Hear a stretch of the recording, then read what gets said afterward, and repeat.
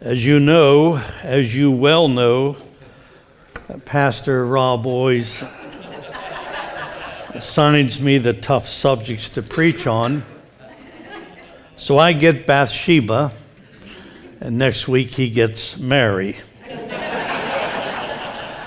Now I understand it's told that Rob said that I preach with more grit when it involves scandal, intrigue, spice, and flair. Now, at his age, those things mean something. But when you get to be my age, you're more interested in genealogy and posterity. So that's kind of where we're going this morning in the series of the Mothers of Jesus. So you're familiar with the fact, Pastor Rob has already laid the foundation of the women in Christ's genealogy in Matthew chapter 1. And of the one we speak of this morning, it says in the scriptures, and David was the father of Solomon by the wife of Uriah. And of course, that would be none other than Bathsheba. So for the last few weeks, I've done a little interesting thing with believers and people I don't even know in the marketplace. And I've said to them something like this: I'm going to mention a word to you, a name. And if you would, without even thinking deeply about it, just tell me the first three words that come right to your mind. Bing, bing, bing. And they played along with the game, and then I said the word is Bathsheba. Now, I've got a whole list of words that were used. Here are the most common: conniving, beautiful, sensuous, manipulative, and controlling. Bathsheba's name is mentioned 11 times in the scriptures. Most people think only of the adulterous act with David, if in fact it was adultery. The question I want us to think about this morning is, was Bathsheba shameful or was she shamed? One thing we do know is the Bible never hides the flaws of its biblical characters. So today we're confronted with 2 Samuel 11, which is on page 262 of the Bible in the chair in front of you. If you don't have one, page 262, 2 Samuel 11. And we're confronted with the terrible, awful sins of adultery, murder, drunkenness, betrayal, deceit, and the list goes on. It's really not my intent this morning for us to dwell upon the shameful acts, but rather the one thing I want us to see is God's providence, which is the servant of grace at work in Bathsheba's life from her birth to her death, and that will bring great blessing to the entire world. So let's look first at Bathsheba's privileged lineage. Bathsheba's privileged lineage. And it begins with the home into which she was born, or her father, who was a man by the name of Eliam. 2 Samuel 11:3 says this, who is, by the way, he's also called Amiel in 1 Chronicles 3:5. And both names really mean one and the same thing. It means God is my kinsman. And you know that biblical names often were prophetic, and they were often descriptive of a person's life and character. Eliam is also listed in 2 Samuel 23:34 among the elite force of people called David's mighty men. Today we would call them a special SEAL team.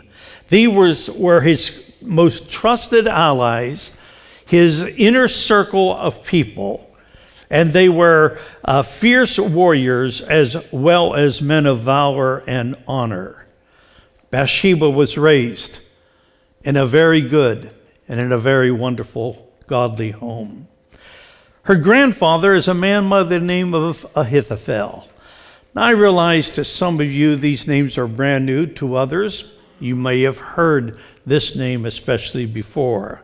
Ahithophel is named as Eliam's father in 2 Samuel 23:24, where it says at the end, Eliam, the son of Ahithophel, the Gilonite. Now, who's Ahithophel? He was the most trusted counselor and friend of King David.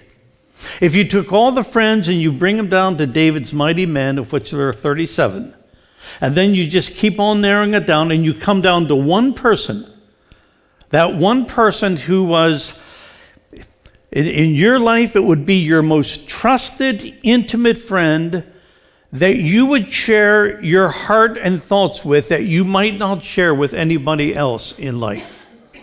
That was Ahithophel as it related to David. The counsel that Ahithophel gave in those days was treated as if God himself spoke. Listen to 2 Samuel 16:23. Now in those days, the counsel that Ahithophel gave was as if one consulted the word of God.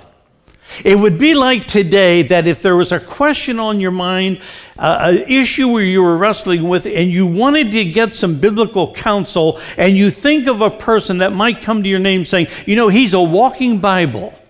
He thinks biblically, he thinks theologically, he knows the Word of God. I know if I go to him, I'll get good biblical counsel. That was Ahithophel. And when he spoke, it says, it was like you were speaking to God.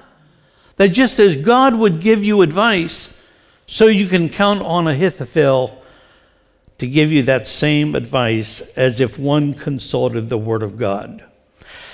Now, those of you who are students of the Old Testament, you remember that the greatest heartache in David's entire life of 70 years was when one of his own children, his son Absalom, remember up on the Mount of Olives, how he wept, "O Absalom, Absalom, my son." And Absalom mounted a revolt in order to remove his father David from the throne so that he himself, Absalom, could become king. It's bad enough when your son revolts and mounts a conspiracy against you. But Ahithophel, David's most loyal, trusted, intimate friend, joined the conspiracy.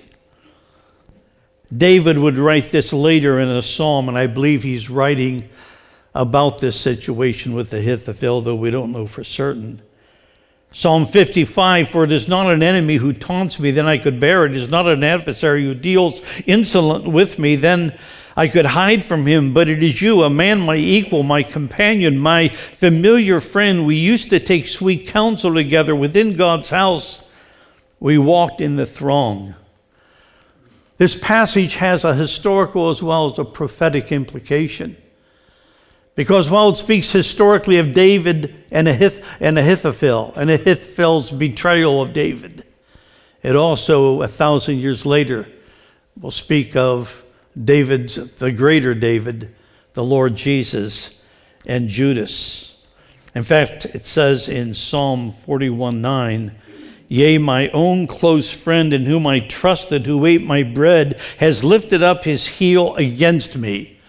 And Jesus said that Psalm 41:9 was fulfilled when he was in the upper room discourse in John chapter 13, verse 18. And so this passage is describing the shock of being betrayed by your most intimate friend.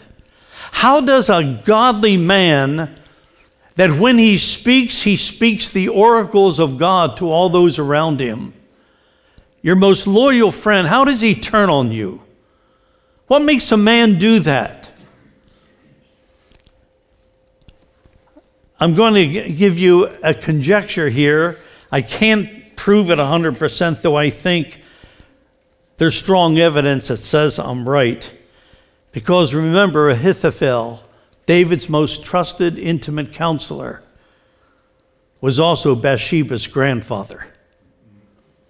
Was it Ahithophel? I don't know. Some suggest in chapter 11, verse 3, that when it talks about 2 Samuel 11:3 about David seeing the woman Bathsheba on the housetop, and it says in verse 3, he sent and inquired. Who would you inquire? Who would you send if you were going to do something as awful as this in Israel, but you didn't want anyone else to know? It's a secret. Perhaps you'd go to your most trusted confidant. It's interesting, the person immediately knew this was the wife of Uriah, the daughter of Eliam. Was that person Ahithophel? We don't know. What we do know is this: Ahithophel knew that David had violated his granddaughter and killed his granddaughter's husband. Maybe this was why, and probably is why, he betrayed David. Ahithophel, like his counterpart Judas, ended up with the same kind of death. He went out and he hanged himself. So here was a man of wise counsel, a godly man, a good man, who started right, but he didn't end well. And it's so important to start right. It's so imperative to end well. And if good and godly men who, when they speak as the oracles of God, can fall, it can happen to you, it can happen to me. What was it with Ahithophel? I think it was a deep-seated bitterness that he never got over. David, my own friend, allowed my granddaughter to be violated, and he violated her. Then he killed her husband. If you have a deep-seated grudge, get help. Get some wise counsel. There are people that are there to help you right here at OBC. Listen to Hebrews 12:15. See to it that no one fails to obtain the grace of God, that no root of bitterness springs up and causes trouble, and by it many become defiled. Forgiveness is a verb, it's not a feeling. Peace comes when you have forgiven the one who has crushed you. I always feel like when I get into a subject like this, like forgiving someone who you're most intimate who has betrayed you. By the way, that can be a friend, as it was in the Ahithophel. It can be a spouse. It can be a person who took vows with you and then all of a sudden he cheated. She walked out. It can be a child that you raise. It can be parents. But peace comes when you're willing to forgive that person. And when you do, remember, forgiveness does not nullify your spiritual discernment. I can forgive you, but I may never trust you again. I can forgive you, and I hope you're cutting clean if you want forgiveness, but time will take its course to determine the level of trust again. Forgiveness doesn't nullify your spiritual discernment. Forgiveness does not nullify the consequences of the one who did what he did to you. Ask David. David suffered the rest of his life. Every day, every month. Filled with suffering. Look at the third part of Bathsheba's, her husband Uriah. Now the fact that Eliam, the father, chose Uriah, the Hittite, he's called. Remember, the Hittite empire ended about 200 years before the rise of Israel to her golden age. Some suggest that Uriah, no proof, suggests that perhaps it was through the exploits of David with Goliath and the bears and the lions and all those things that maybe caused him to become a proselyte to Judaism. But you can be sure of this: if you're a godly man, and in those days, if you were to choose the husband that would marry your daughter, what's the first thing you would look for in that man, right? A man of honor, stature, godliness, and spirituality. And you better believe that Eliam would do the same thing. And so he chooses Uriah, who also, by the way, is one of David's 37 mighty men of valor. You can see that in 2 Samuel 23. So he was a proselyte to the Jewish faith, a devout Jew who would have been careful, Eliam, to choose a devout man of God for his son-in-law. And the wisdom of that choice proves out as Uriah shows himself to be a man of noble character in the very brief glimpses we have of his life. By the way, Uriah, his Hebrew name means Yahweh is my light. The Lord is my light. And we can go on with that, can't we? So that's a great name, isn't it, to live up to? It speaks of him. And then fourthly, notice her chosen name, which is Bathsheba. We're simply looking at her privileged lineage. The name that Eliam and no doubt his wife, Bathsheba's mother, chose for her was Bathsheba, which means daughter of the oath. So it's either a reference to the promise to Abraham or some thanksgiving promise made to God by her father and her mother. Either way, it shows there was genuine light on the genuine faith that her father had. And what we're seeing is God's providence, which is the servant of grace, is at work in Bathsheba's life from her birth to her death. Let's move to the passage we know most about when we think of Bathsheba, 2 Samuel 11. It's what I call Bathsheba's personal loss, her personal loss. According to 2 Samuel, maybe I'll just read a few verses here. In the spring of the year, 2 Samuel 11:1, the time when kings go out to battle, David sent Joab and his servants with him. And they ravaged the Ammonites and besieged Rabbah. David remained at Jerusalem.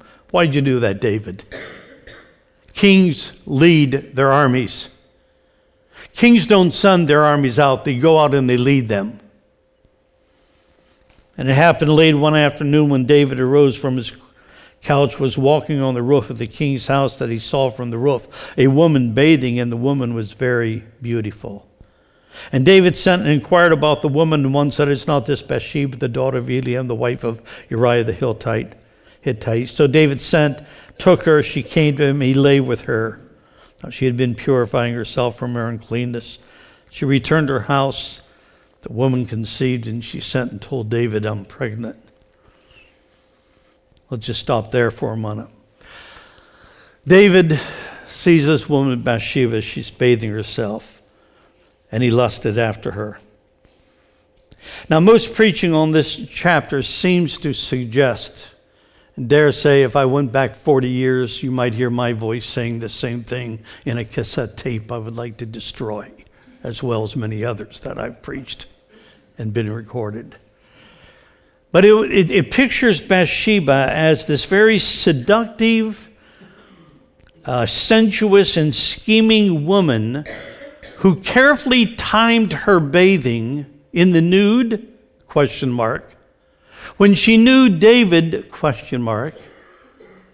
would be out in the cool of the day, so that he would be sure to take notice of her, so that he could cause his fall from grace. That's what most people think. That's what Hollywood portrays.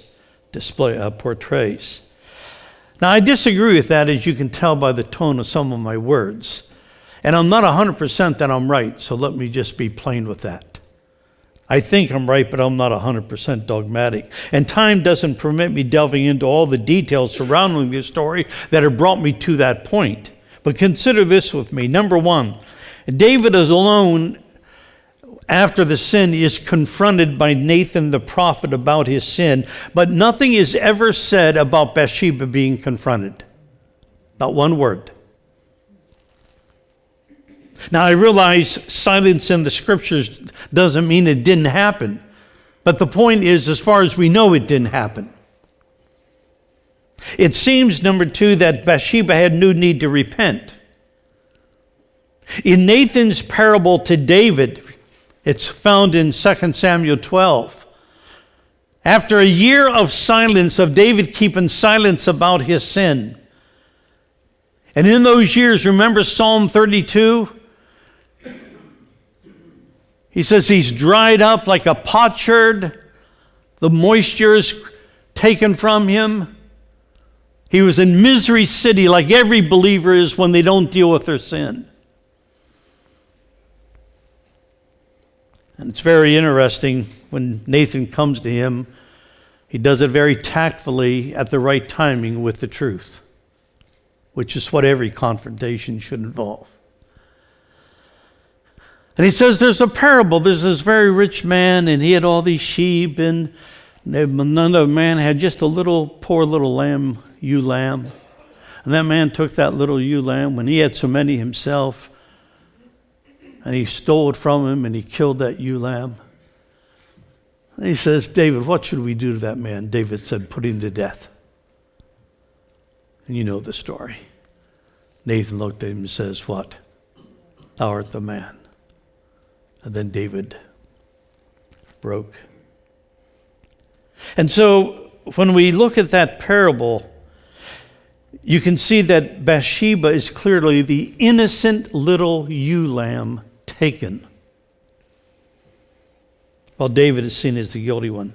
2 Samuel 11:27 says, but the thing David had done displeased the Lord. It's in the context, by the way, where nobody else really knows what's going on yet. Oh, David, somebody knows. Just somebody knows like what's going on in your life and in my life. Somebody always knows because he's omniscient, he's omnipresent, nothing escapes his eye. And he knows all that's happening in our lives. David lusted after Bathsheba and had his servants bring her to him. I don't know what that means exactly.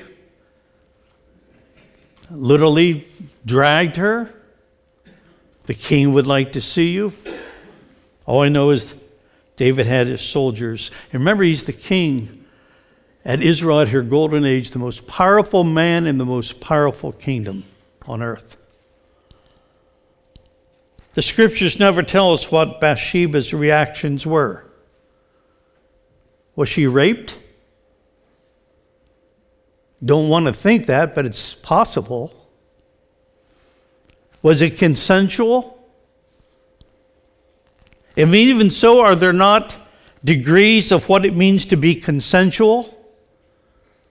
If Monica is a willing partner, is the playing field level when it's the most powerful man in the world in an Oval Office and you have a 21-year-old starry intern?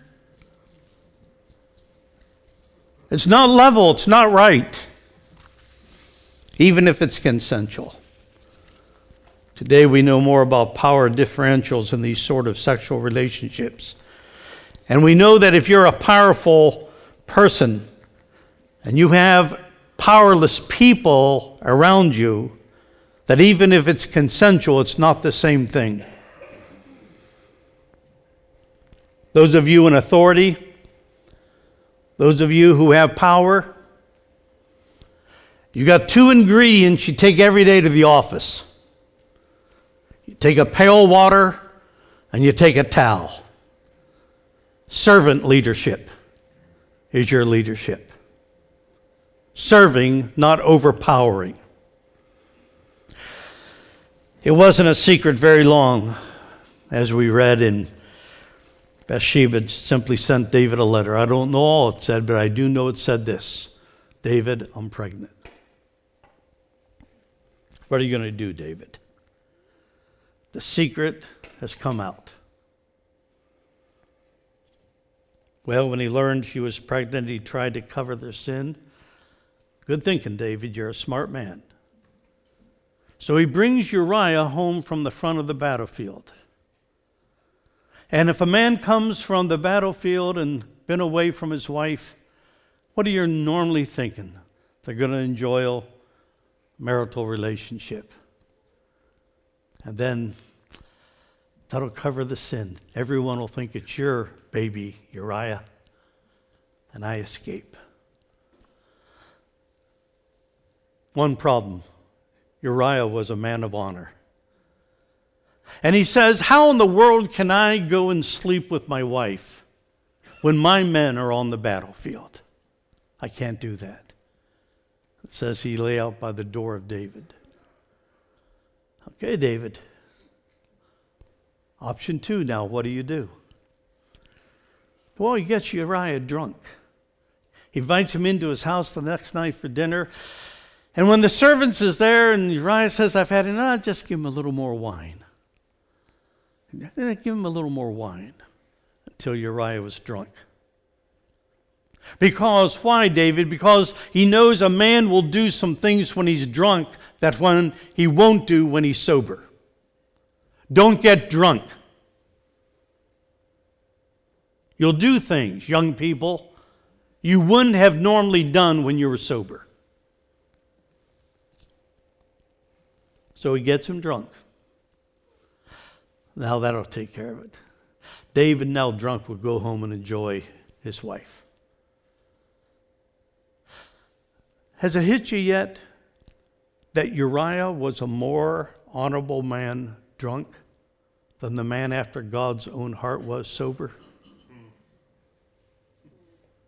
That's scary. But he was. Well, when David realized he couldn't cover his sin by making Uriah think he was responsible for Bathsheba's pregnancy, he sent a note to his commanding officers. Imagine getting this note. Do me a favor. I'm ordering you put Uriah at the front, then withdraw so that Uriah will be killed. That's what he did. So in effect, he murdered Uriah.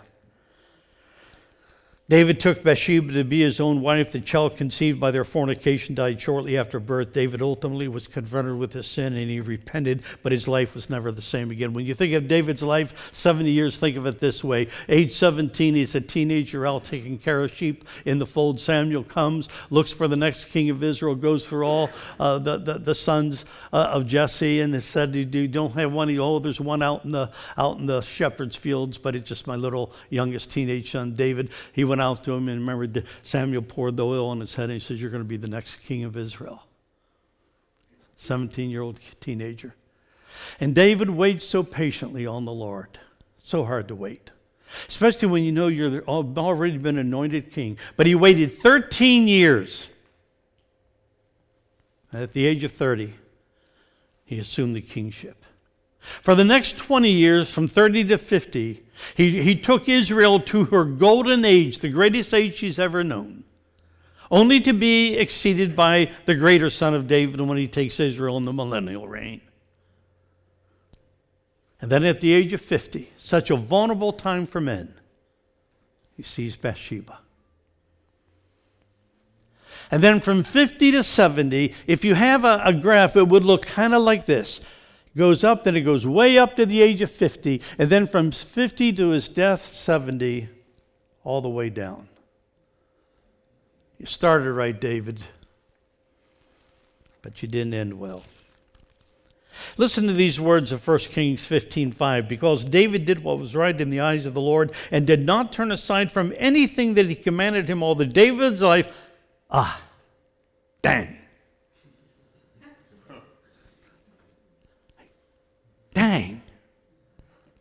Except.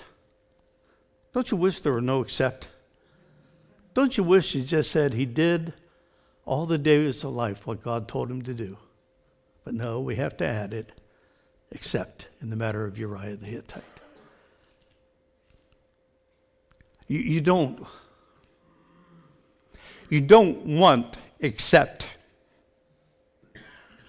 at the end of your life. You want, he was a faithful man. She was a faithful woman of God, period.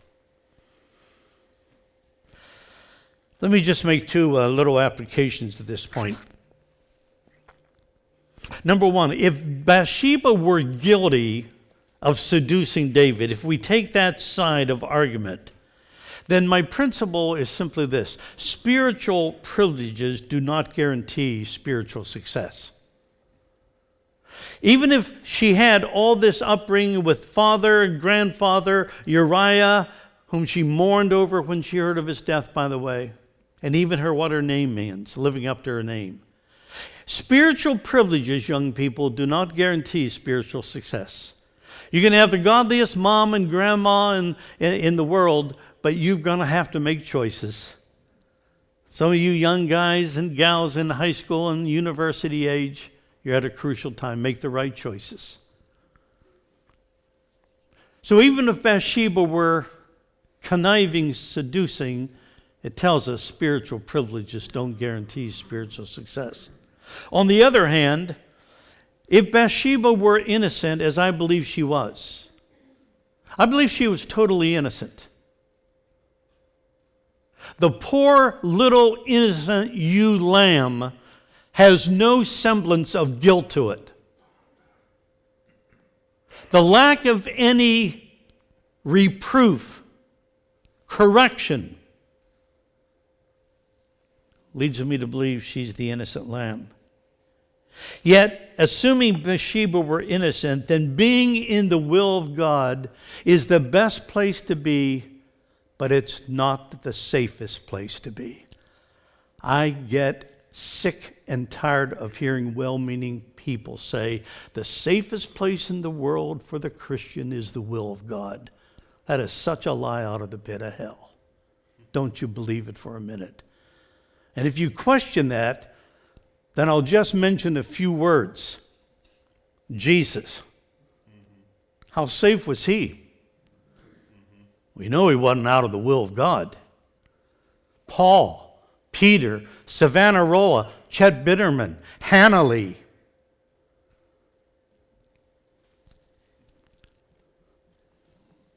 The doctor in the Congo who was repeatedly raped in the 64 rebellion by the Congolese drug-crazed men. And then she went back to the very place where she had been repeatedly abused, and she was in the will of God. It wasn't safe, but she'll tell you it was the best place to be.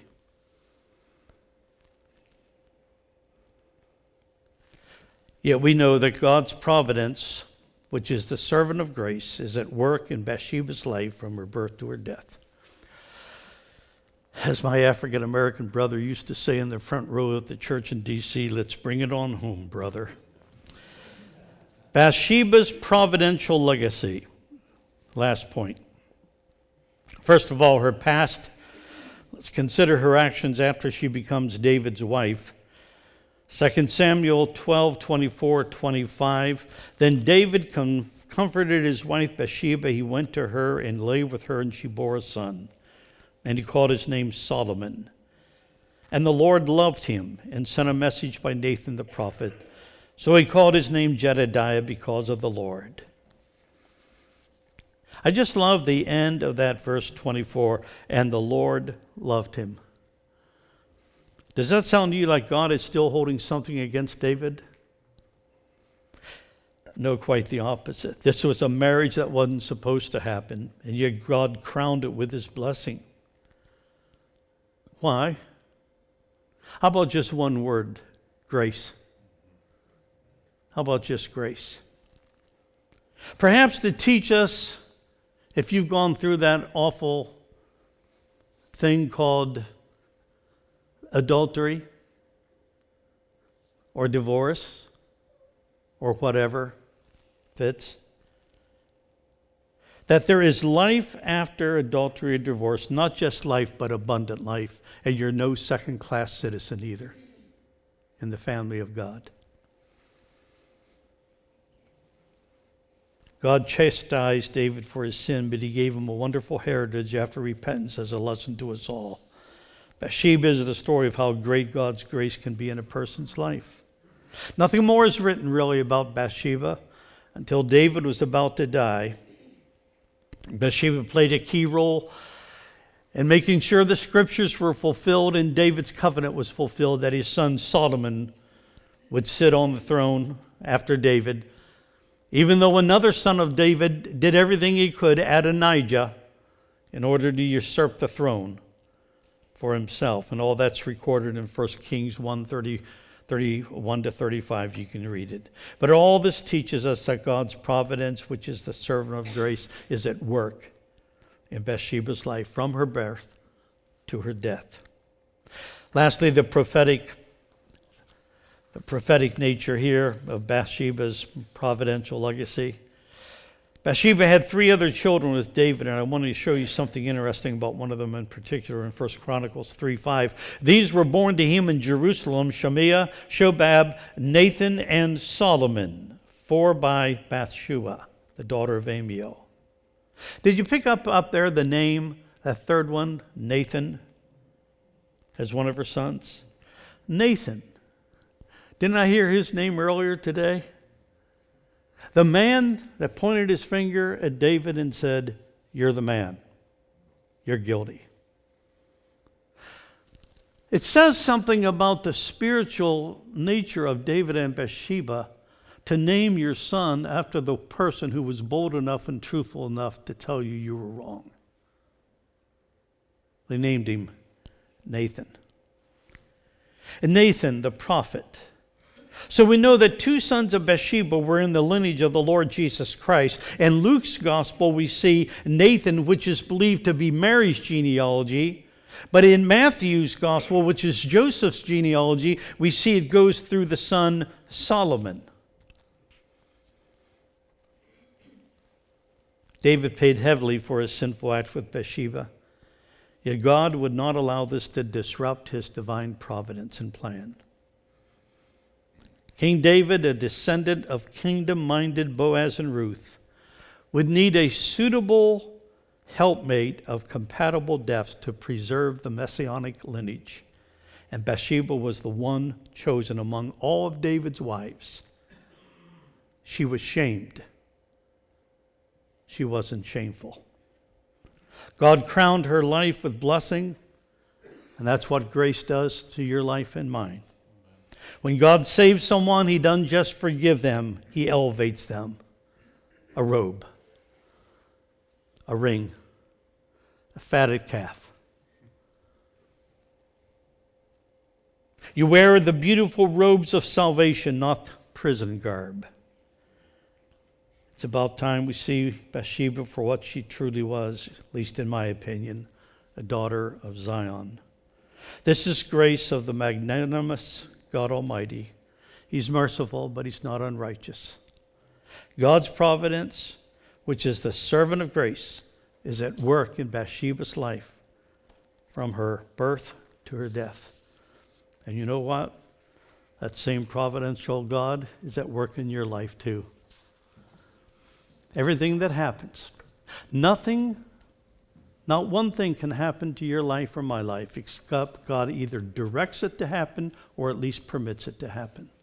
Even you being in church today, that's part of God's providence. Don't spurn that. Don't waste it.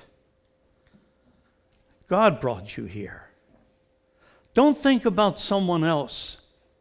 Don't think about someone not here that, quote, needs to hear this message. Focus your life upon God. Lord, what do you have for me? Maybe it's to learn of the grace and love of God and the forgiveness and to be forgiven yourself and born again.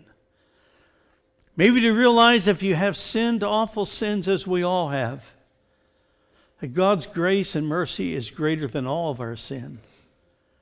That he stands there ready to put that ring on our finger and that righteous robe over us with the imputed righteousness of the Lord Jesus Christ. Whatever has happened in our lives, there's a providential God. And undergirding that is grace, grace, God's grace, each step of the way. And praise the Lord for it. Would you bow with me in prayer?